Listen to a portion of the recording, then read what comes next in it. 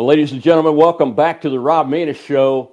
This is our in between Thanksgiving and Christmas primary show, and I am so thrilled to have our guest here with us today. The title of the show is Why We Believe in America. And as I said, I'm very excited to have this very special guest on the show this week.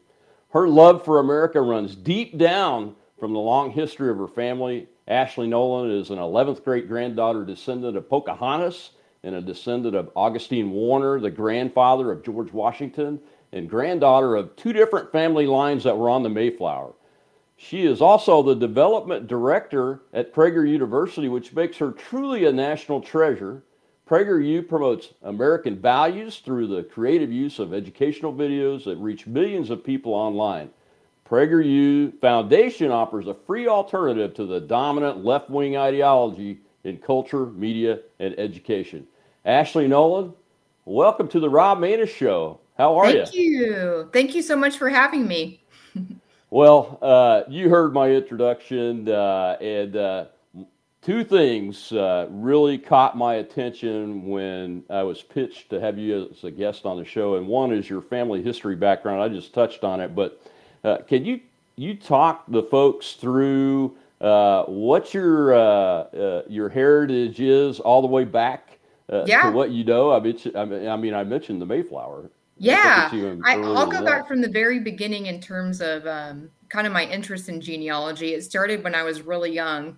I would say probably around 10. My maternal grandfather passed away before I was born. And so I never really got to know him. I never really got to know his family. And so I was always curious. I was always going through this dresser that was given to my mother that held some of his valuables, like some old reading glasses and things like that. And there was always a part of me that wanted to be connected to that. And, a piece that I didn't understand. He was older. His parents were older when they had him. And so all of his family and cousins had passed away. So I knew no one from his side of the family.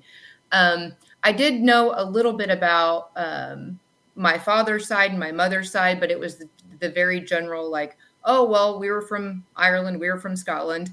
The same thing. We were from Germany. Kind of the same thing. I think a lot of Americans here until they can dive a little bit deeper into their history. But skip forward 10 or 12 years, I was actually contacted by one of my German relatives on Facebook who ended up doing a lot of our tree on my mother's side and had pictures that I had never even seen of my grandmother all the way in Germany. And that seemed very distant in my family in terms of, our family came from Germany. Well, it wasn't that distant, actually. They had only come over like in the very late 1800s. And so to hear my history from someone on the other side of the country really was kind of a slap in the face. Like, I need to know where I come from.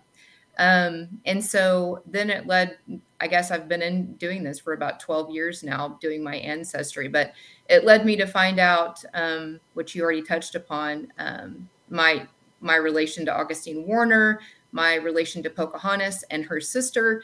So what's really interesting is it's all on different sides of my family. So I'm related to Augustine Warner from my father's maternal side.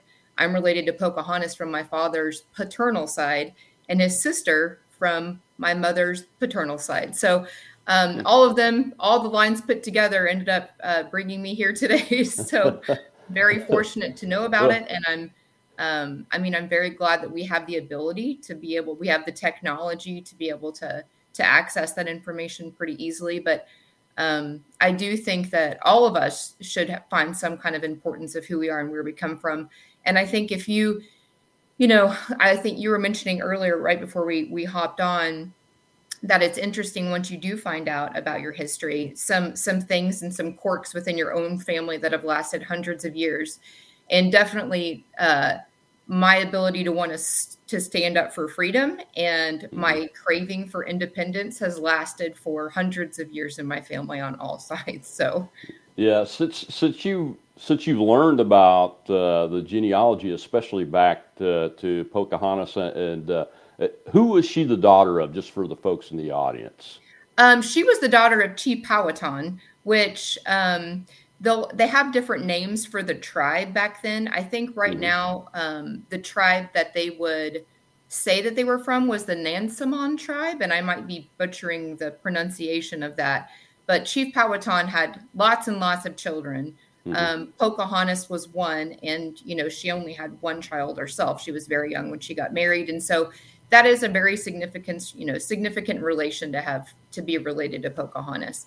But in terms of being related to Chief Powhatan, he did have a lot of children, and I'm sure that a lot of people, if they did do their research, would probably find out that somewhere along the line they were related to one of them somewhere. It's entirely possible. Yeah. But the importance of that to you, as you mentioned, is that you believe in standing up for freedom, and I think a lot of people understand Pocahontas from the Disney perspective, so to speak, and I don't usually talk about them right now because I'm not happy with them. Sure. But the storyline and everything. But in reality, I mean, her vision of being willing to stand up for those that weren't like her really is kind of a core value of the United States of America as it has come to be, isn't it? Yeah. Yeah. And if you think about the significance in that in terms of how young she was too, to be able to understand that at such a young age, where if you look at the culture war we're in right now, kids don't know where they come from. They don't know what they stand for. They have no roots. And so me finding my roots, I think has been so helpful for my kids in learning history in school. They're instantly like, oh, well, that's actually my family member. And of course, everyone's at school's like, yeah, right. But it's like, no, my mom's actually done that. And so to be able to identify with where you come from, I think that's a huge missing piece for a lot of people, not just children, but for adults too. Knowing where you come from is so important to knowing where you can go, which is the exact same thing with history. Knowing our history is so important to be able to piece together what our future is going to look like. And so I think if people can connect themselves, one piece that I didn't mention just because it's not necessarily relative to American history is, within my DNA, I don't know in my family line where it comes from, but I'm also 1% Ashkenazi Jew and have no idea where that comes from. But I think finding, the pieces to who you are can also bring peace to the country, because we are almost all of us are from the same cloth. And so to separate us consistently is silly. We're all in this together. Yeah, I mean, there's only one human race. You know what I mean? 100%. And this strategy of division that's been going on for so long, not just in this country, but in many countries where there have been totalitarians that have been able to get power, it doesn't make any sense, and that's why they always fail. Eventually those kind of things fail.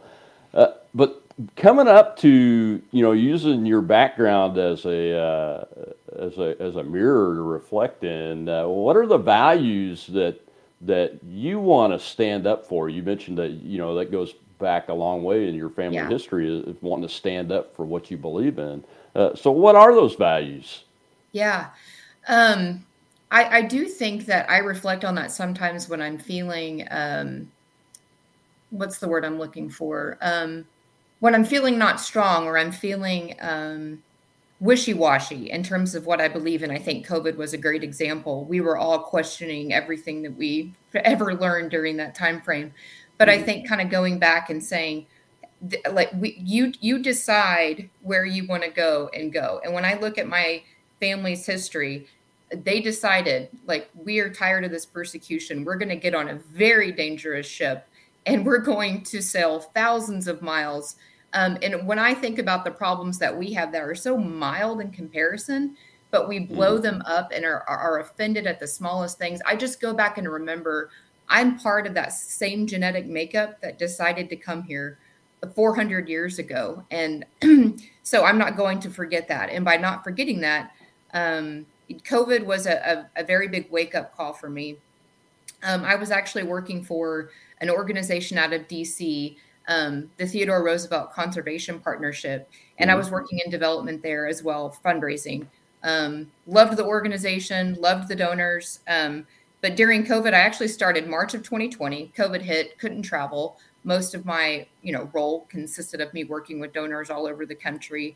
And that was fine because everyone was in that same boat. But when the vaccine rolled out, it did become mandatory at TRCP. And, I did send in religious exemption forms. I sent in, my own research, what I had done in terms of what was in the vaccine.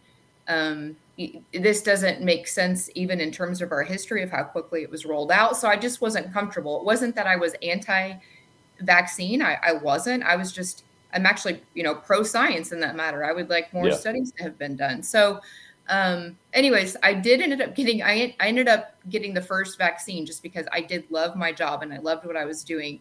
But when it got down to I had to be fully vaccinated, that wasn't enough. Just one vaccine wasn't going to be enough. And it was between, do I stand up for what I believe in, or do I succumb again? And, what does that mean for me? Yeah. And I couldn't sleep I couldn't sleep that night, and woke up and I just said I wasn't going to do it. So of course I got fired. And that lit a fire in me that had kind of died out. I was in political fundraising prior to working for TRCP, and that part of me kind of had dwindled out. I got, like a lot of people, I got jaded and just didn't think that was the route that I could take to make a difference. Mm-hmm. But when this happened to me, I wanted to go and work for an organization that was fighting against this, because then it was the first time in my life where I felt like my freedom was at stake, and I'd never felt that way before in America. And so I wanted to find the best organization that was fighting it, and that was PragerU. Well, and I want to thank you for recognizing it so early. My wife and I are fully vaccinated. I say fully vaccinated. We got the first two of the Moderna shot mm-hmm. Early on, before we really knew anything about it. And look, I grew up as a military kid, and I spent 30-something years in the military, so I have yellow shot record documents going back to my birth. Yeah. I'm not opposed to vaccines. I've had many mandatory vaccines, including the anthrax vaccine, which later turned out was dangerous and was stopped, thank goodness. So, but a lot of us, we didn't recognize it early on because we were trapped in our mode of thinking. Of, hey, we can trust the government of the United States. They're looking out for us and everything. And it just turns out that not everybody at every level of government can we trust anymore, even in our own governments. Yeah. And we see this over and over again. And I want to ask you about something. Go back just a second about what you mentioned about young people being able to be connected to their history, so they can see where they're going or where they want to go and make decisions. This last election, young people voted against really what I believe as the United States of America and its value of freedom and individual responsibility in large numbers. Do you think PragerU as one of the entities that's trying to communicate with not just young people, but all Americans, really, and even outside of the country, is on the right path to be able to get that done? Yeah, we hope so. We recently did, probably, I'm going to guess a lot of your viewers saw this. You may have seen this too. One of my colleagues, Annabella Rockwell, was interviewed by Tucker Carlson. And then I think she was on Fox News the next morning about being indoctrinated out Mount Holyoke, and then her mother ended up having to literally hire a deprogrammer because she had been programmed to hate her family. She was a victim of society, although she never grew up a victim of anything. And one of our videos actually completely changed her mind and turned her thinking around to where she was deep diving into all of our videos, which is what we're hoping happens. So the whole goal of our marketing funnel at PragerU is to get in front of the kids on what they're watching right now, whether that be YouTube, Instagram. Sometimes we're on TikTok, sometimes we're not. we get kicked off quite a bit. I think we're on there right now. But honestly, the goal and what I feel like will be the best bet for us is to get in front of kids, get the kids interested, get them to subscribe to our newsletters, get them to subscribe to our videos that get released every week, and then so we're not tech, we're tech independent. We're free of having to go around or get blocked by other folks. And so I think that the main goal is to get kiddos to see our videos, subscribe, and then just go directly to our app or our website where, if depending on the age group, parents can be showing this content to kids. But it's really about the idea that if people don't know who we are, where to find us. And so we're hoping that we're popping up in those places where kids are watching shows, whether that be YouTube, whether that be on, one of the apps on TV, because now you can download our app directly onto your TV. But I think that, we have over 5.5 billion lifetime views. And so we're doing something right. We are talked about by Mother Jones. We're talked about, every media outlet on the left has talked about us, which is great because that means that clearly they're fearful of something. And so they can keep doing that because it helps us in the long run. So appreciate that if anyone is on the other side. Hey, I've had a Mother Jones article written about me before, so that's a big deal. Yeah, the New York Post. I mean, and it always ends up working for our favor. Yeah. And so right now it seems to be that, colleges and not right now, I think it's been a trickle that we're just now realizing. I think COVID was a big eye opener for a lot of parents, what was actually happening in the schools. And so I think if you can, take your kids out of school and deprogram them from school and show them PragerU videos all day long, that would help, stop funding the alma maters who are teaching your kids to hate you. Put that money somewhere else. I totally agree with that. I took my youngest son out in 7th grade, at the beginning of 7th grade, and I'm so glad that I did it. We're seniors in high school this year. I'm his homeschool teacher, so it's wonderful. But he has a ability to look at things not through any expertise of mine, but just having been taken out of that environment. Yeah. He has the ability to look at things and make a decision where 9 times out of 10 he makes a decision that I would have made when I was his age, and that was 40-something years ago. So that's what you just said about getting your kids out of the government schools is really something that's important. I don't know if you saw the latest Project Veritas release about this dean of students at a private.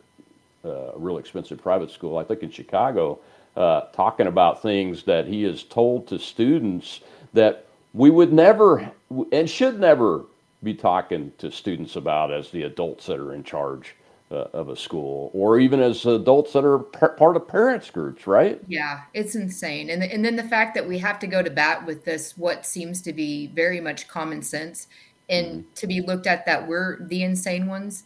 I just want parents just know that you're not the insane ones. So don't let the school boards intimidate you. Don't let the teachers unions intimidate you.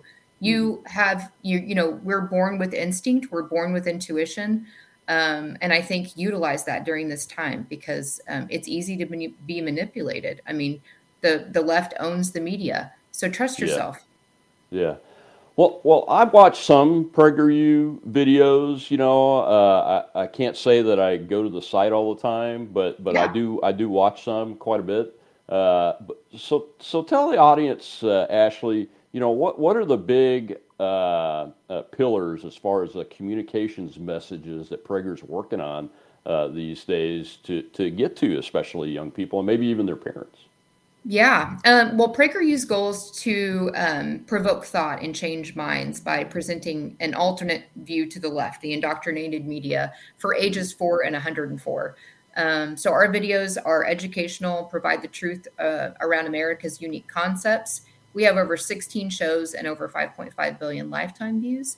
And so the way in which, folks can find us would be through, we do videos. We have like 3 million subscribers on YouTube. You could go to YouTube. You can go directly to our site. And if you're a parent and you're looking for something very specific to share with your children, whether that be on history, civics, character building, that's something that you could search within our site, just like you would any other search engine. We have a financial literacy course that's brand new that we've received rave reviews about. That's another thing that's being left out of education, is talking about finances and how to control your money at a young age. And I think that that's going to just grow. And we have a TV show over history for kiddos. We have, I'm trying to think of off the top of my head how many kiddo shows that we have, but we realized we started at 6th grade, starting in terms of our kid content. And then we realized kids are being indoctrinated by pre-K. So we had to go even younger. And we've done that over the last couple of years. And so we're shifting our marketing. We're going where the left is going because we have to.